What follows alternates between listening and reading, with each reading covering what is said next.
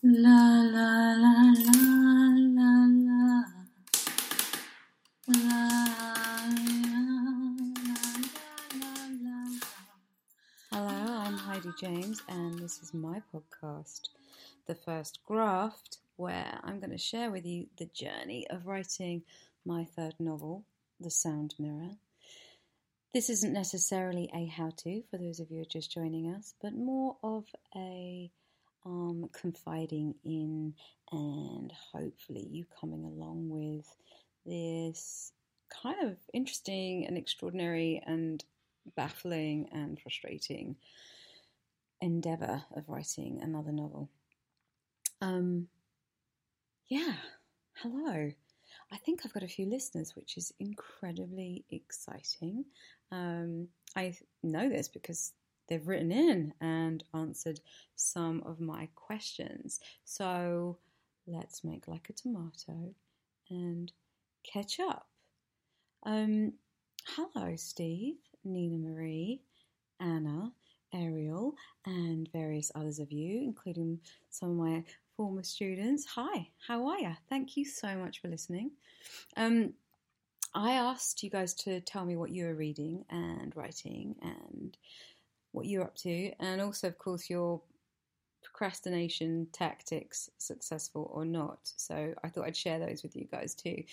So Steve Fimbo, who I've known for a while actually, he's an incredible author. One of his books I really love, and it's particularly apt right now. It's called Notes from the Sick Room, and I'm lying in bed, in my sick bed, recording this right now and writing, so it's very apt. Really, you should check out his work.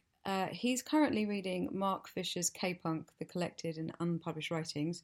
I'm a huge fan of Mark Fisher, and the fact he's no longer around is just such a loss and heartbreaking, obviously, for his family. But a real loss for us. His work was incredible. Steve's also writing a book called Being and Happiness. He says it's his last ever. I bloody hope not, Steve. And his procrastination method is cooking, which he was doing as he wrote me this message, whilst listening to music and drinking beer. Yeah, drinking always works for me. Nina Marie Gardner is a playwright and wrote this really, really quite beautiful novel called Sherry and Narcotics. She is reading book 3 of Virginie Despente's Vernon subtext series, but she says she's reading it in French, so it's very slow going. That's pretty funny. She devoured books 1 and 2 in English, and it's driving her crazy trying to get through the French. You'll be amazing by the time you finish that book.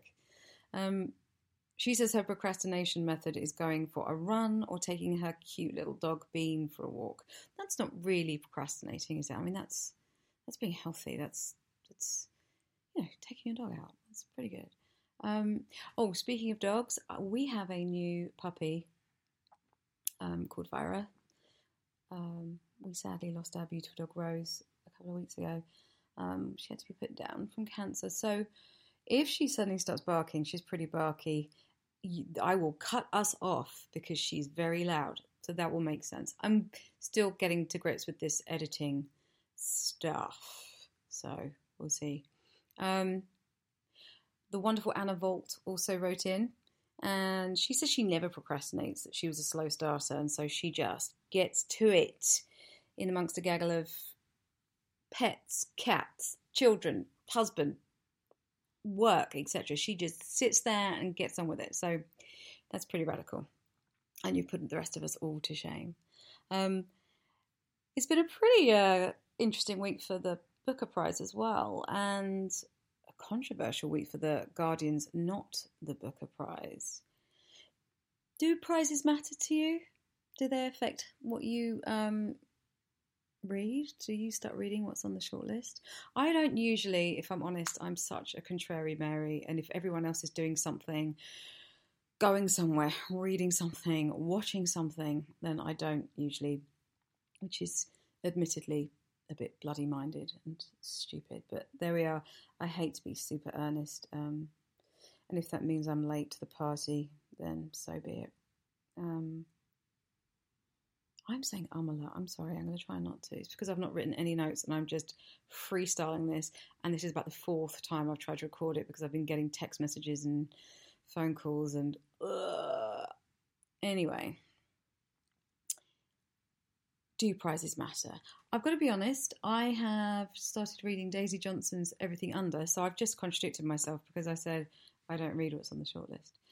But I'm really enjoying it. It's a really interesting take on the Oedipus Rex myth archetype, if you like. So that's been an interesting read. So I'm kind of caught up with culture in a way, sort of.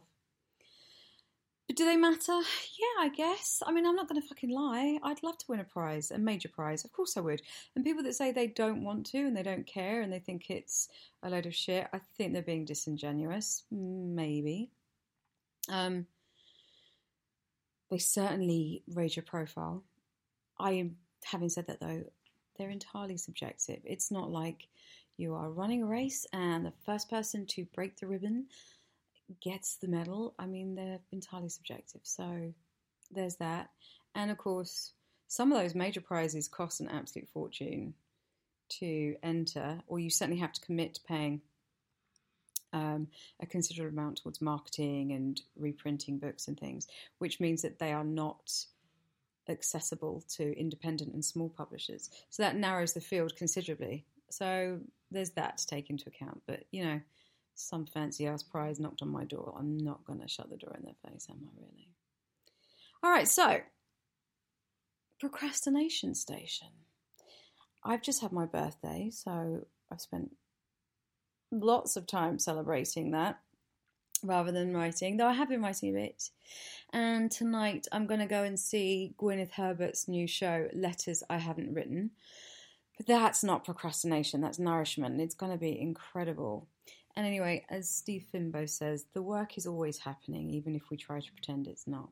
Somewhere in our unconscious, we are ticking away in there, aren't we? The work is happening.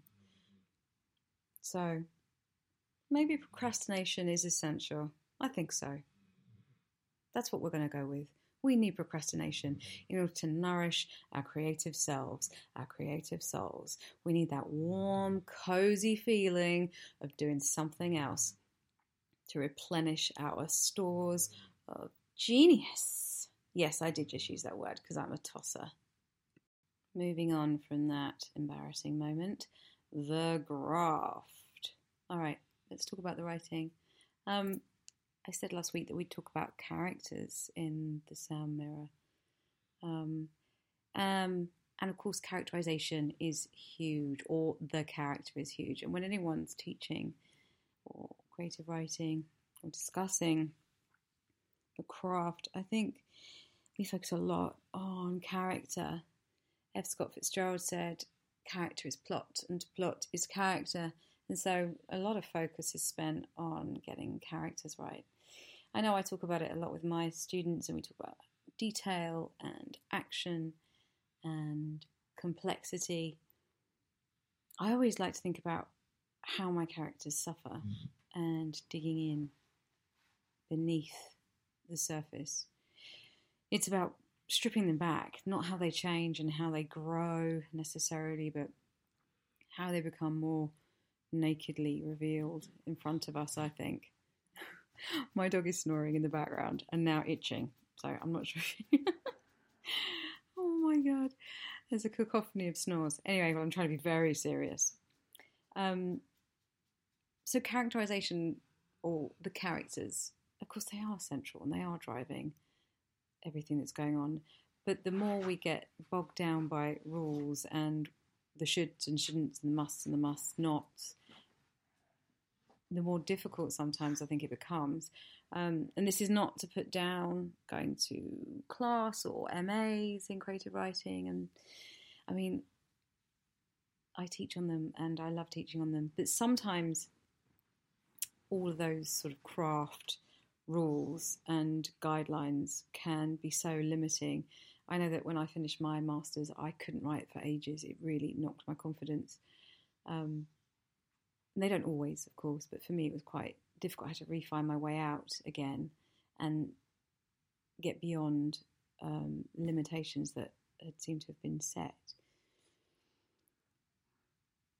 But most of the time, it is the character that we are drawn to, as well as the beautiful writing and the prose. And certainly in genre fiction, a dynamic character is going to be your engine of the plot. So it is essential.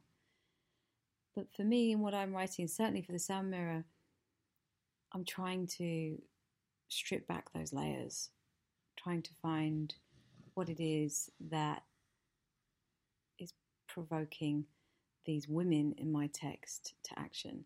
And so I said last week that I'm writing about these generations of women beginning in the 20th century.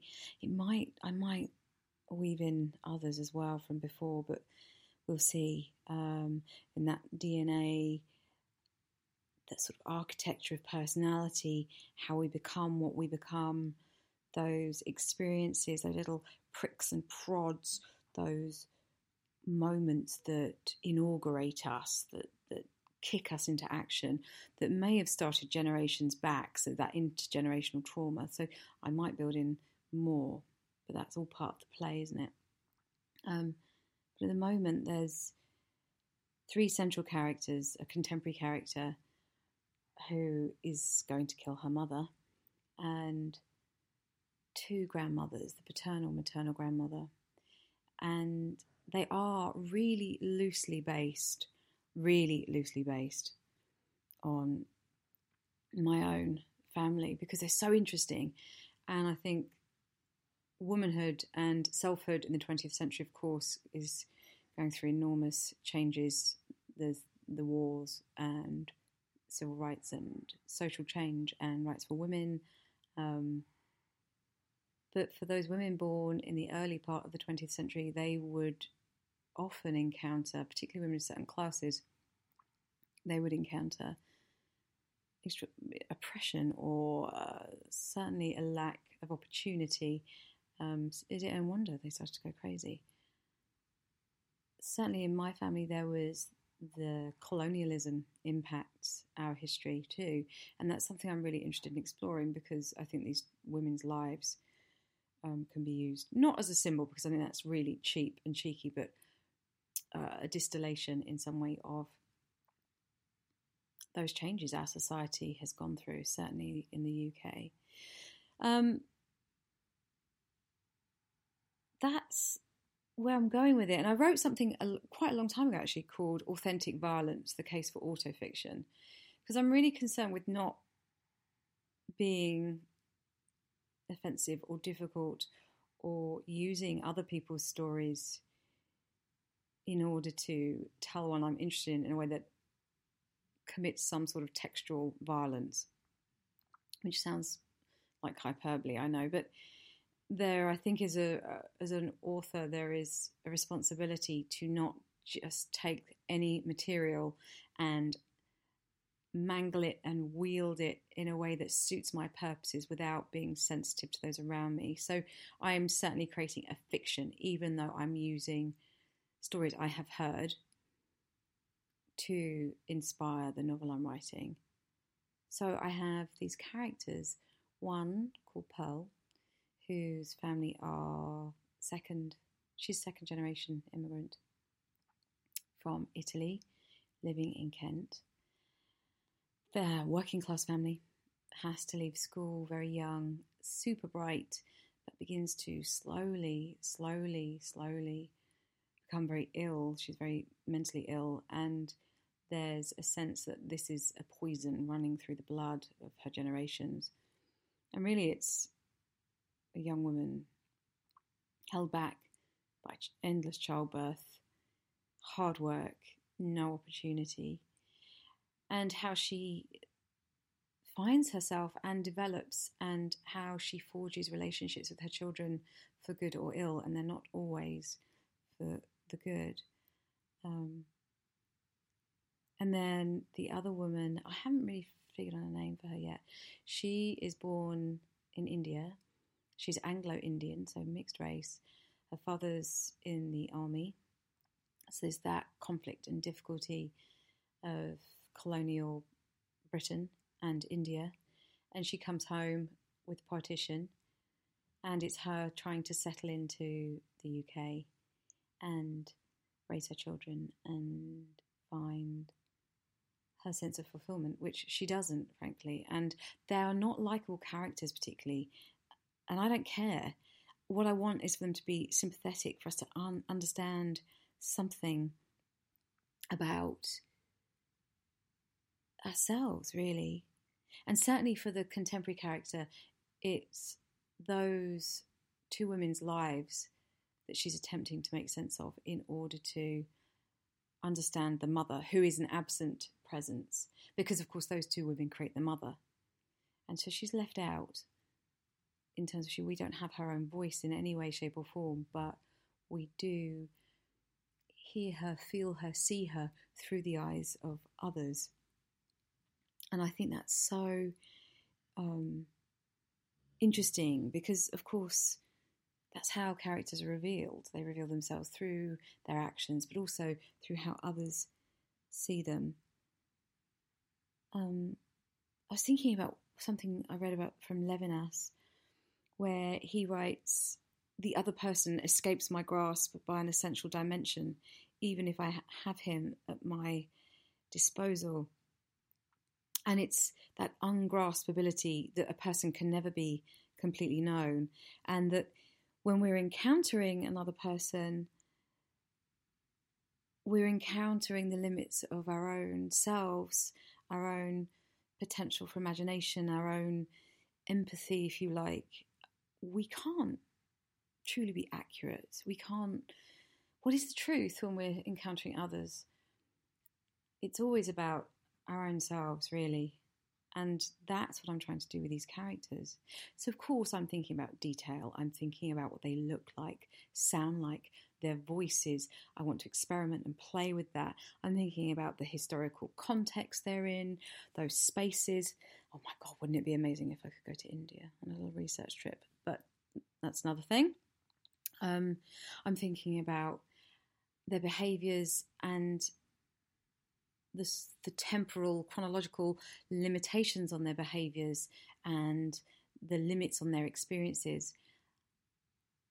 But also, of course, their suffering and their demons, why they did what they did. They did some really cruel things. The women that I'm basing it on in real life, but also on in the fiction, in the way I'm going about it. But that doesn't make them cruel. They are, of course, just complex human beings. I'm using some of my own life in that the contemporary figure doesn't know one of the grandmothers. They don't want to know her. She grows up with only one side of the family. And so that I find really interesting because there's a sort of fading in and out, a reverberation of those voices, whereas the family she grew up with is very strident and strong, painted in more dynamic colours, if you like. So there's a sort of play with language and memory and knowledge in those terms, in what fades into the background and has a sort of distant view, perspective, and then what comes very much the foreground. But all of it is an imaginary knowing, an imaginary meeting with these extraordinary women who continue really to haunt me, and their stories continue to lead me and to tantalise. Where do we come from? That's what I'm asking. And I think all novels, perhaps all works of art, but for me, certainly literature, that's precisely what it's doing. It's exploring what it is to be a human. And the sound mirror with these characters is where I'm exploring what it is ultimately to be me, because I'm only ever going to encounter the limits of my own self, no matter how much I try to see the other as clearly as possible. So I thought I might read to you an extract from both Pearl and the other character. I don't know what to call her. Anyway, we'll come up with something. So 2 short extracts. So you get a sense of what I'm trying to do with different voice. Remember, first draft. So be kind. They're all standing, waiting in the siding, their names on brown labels hanging from their necks, along with their gas masks. Sucking fingers, thumbs, chewing nails. Catch worms doing that. Pearl peeks over at her mum, standing with the other parent. Marianne, the new baby in her arms, and little June at her side. They're staying at home because they're so little. Her mum looks worried, biting her lip and blinking a lot. Some of the other kids are scared and crying for their mothers, but Pearl ain't. She ain't even holding her big sister Annie's hand. It's bedlam with all the crowding and the crying and the train huffing clouds of steam, but a man in a uniform with a clipboard is walking around like he knows what he's doing. And anyway, won't it be nice to get away from the bombs and that stinking cold shelter that lets the rain in and that awful siren that goes off even when she's at school and that sounds like her brother Bert crying when he's got a stuffed up nose? She don't like watching the dogfights, not even way up in the sky, not even the time they watch the crowd playing at it and the men drop out dangling under their white parachutes like unravelled yo-yos. She wants to get out of there, and she's heard Wales is like heaven, all clean and fresh air and mountains with ladies in funny tall hats. But when they arrive in Wales, hungry and tired, and are sitting on the floor in the cold village hall waiting to be collected by their new family, she changes her mind. She don't like the strange voices and the looming hills, and the sheep and cows and words even she can't read. She sits close to Annie and holds Bert's sticky hand tight as the hall empties out, kid by kid. There's only a few of them left. A nice-looking lady comes, looks them over and smiles. She even shakes her hands. "I can only take 2, she says, and there's a bit of whispering, and the adults look over at her, and the lady in charge of it all says, 'Never mind, you'll see each other in school. You're only down the road from each other.' And then Pearlie stood there all alone with tears scratching the back of her eyes, and Annie has to carry Bert, he's that upset. She hates Mrs. Nash from the off. She hates the coat she's wearing over her apron, an ugly hat she's pulled down over her short grey hair. She hates the way Mrs. Nash looks at her like she's the last loaf in the shop. She hates the way Mrs. Nash stomps off down the road, leaving her to run along behind. When Pearl catches up, Mrs. Nash says, 'I won't put up with any of those dirty London ways, not in my house.' When Pearl answers, 'I ain't from London,' Mrs. Nash sneers and says, 'Think we're clever, do we, Miss High and Mighty?' The Nash's is at the end of a small terrace. The woman leads her down the side passage and leaves her in the yard. 'Wait there, take your things off and put them in that bucket.' When she comes back, she's taken off her coat and hat and is carrying a strange pair of scissors. 'Come on then, we haven't got all day.' Mrs. Nash watches as Pearl takes off her pullover and frock and puts them in the bucket with her coat. 'Everything,' the woman says. 'No.' She ain't a baby no more, but she wants her mum. She wants Annie and Bert, and she wants to go home. But she ain't a baby, and she's not going to let some old woman push her around. 'I'm keeping me drawers on.' 'Suit yourself. You can sleep in the shed with the other filthy animals, but I'll not have you in my house until I know you're clean, you nasty, lousy thing.' Mr. Nash is all right, though. At tea, he says, 'You're small for 8, aren't you? We'd better feed you up.'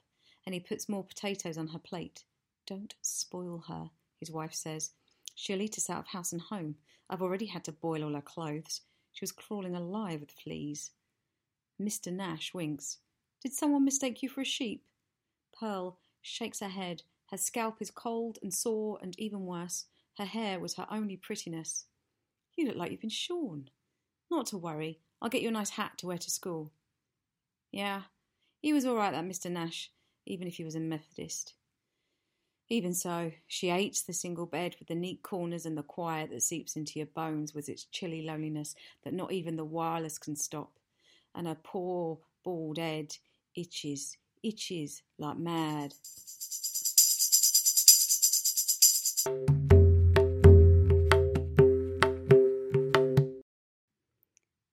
It is said, she was told, that if a pregnant woman gazed at the Himalayas and wished for a beautiful child, it would be so. But now she is far from the mountains, thousands of sea miles from her ayah, from the crumbling brick of the bungalow where spiders hung like Christmas ornaments, far from the pure heat of summer and furious damp of monsoon. peacock blue and elephant grey, teacups and pearl inlays, closer now to the place they called, her father at least, home. She leans on the railings, watching the gunmetal sea lift and fall. Was it that colour because of the war? From the remnants of bombs and the killing machines dissolving in the salt water? She had seen the newsreels, read the papers, even though the war was far, far away. She had heard Aya crying at night when her brother didn't return from Egypt, fighting for the bloody British. Now they were heading for bloody Britain. She is alone for once, looking out to sea and wearing her best frock and a stolen smudge of lipstick. She was the only one who hadn't gotten sick. The others, her mother and sister, the other army wives and children, were all green at the gills and had been from the off. The ghastly food hadn't helped, or being on the port side of the ship. 38 days from Calcutta, pressing through the violence of the ocean, crossing the burning line of the equator and back again, and now finally rounding the Rock of Gibraltar towards England. "Did you make that wish, Mummy?" she had asked, sat on the veranda, skirt tucked around her knees, her parents drinking from tall glasses of gin and tonic. "Yes, as a matter of fact, I did, when I was pregnant with your sister." Her father cleared his throat. "And not for me?" Her mother raised the heavy lids of her dark eyes and gazed at her.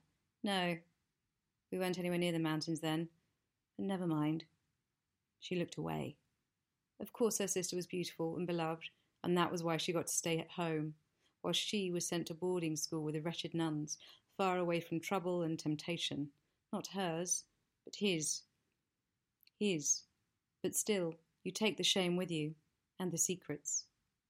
She has left behind her piano, her pretty birds in their gilt cage, and her Aya, soft skin and voice and care. She has left behind her books, the wild roses growing in the hedges, the scent of cumin and turmeric, indigo and pinks, the puffs of laundry steam stiff with starch, the flatbreads and servants' chatter, anger and white cloth, the riots and fury. The children shitting and playing and dying in the streets, the thrum of the spinning jenny, and the old unbelonging, there, over the rise of the sea and the rising curve of the new earth, she will arrive to a new unbelonging. She is prepared, though, because her mother told her so.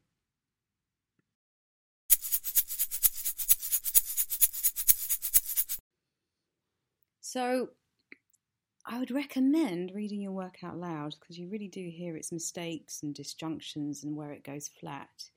It's funny because I'm listening to that and playing it back and I'm thinking about what details do you need that show where we are and what becomes just cliche. And I'm using stories told to me and then ideas and places I've been to create this, but I need, I think, to find a way of playing with the points of view and the voices and those details so that we're not adhering to lazy old tropes and stereotypes. That's what I think I'm going to be working on more. I'm also going to experiment with free and direct style so that the differences in the voices are clear. I really don't want this to be a traditional linear novel. It won't work. It's not what it's about. It needs to be idiomatic so that the style and structure match the subject that we're weaving and playing and tangling so that there is a logical connection rather than a chronological unfolding. That's what I need to be playing with. So I think next week we'll be talking a bit more about point of view and structure and time, as well as hopefully, fingers crossed, chatting with a special guest. So more about that later. I'm really hoping someone very special will come on, and I'll be announcing that in a little mini-sode, as it were, if I manage to land that fish. There's a tiny little clue there. In the meantime, tell me how you procrastinate. Please, tell me what you're up to. I'm lying here bored in my bed. No, I'm not really bored. I'm reading. But I'd love to hear from you guys. So let me know what you're up to. Please rate and review and subscribe to the podcast. It's only going to get better, I promise. We are now on iTunes. Yay! I don't know if that actually goes, someone listens to it and then says okay and approves it. I don't know. Maybe it's an algorithm. Maybe I'm just romantic thinking some little person listens to them and gives them a tick beforehand. But we are now on iTunes, so please do rate and review, subscribe, spread the word. Ta-ta for now. Chat to you soon. Happy writing.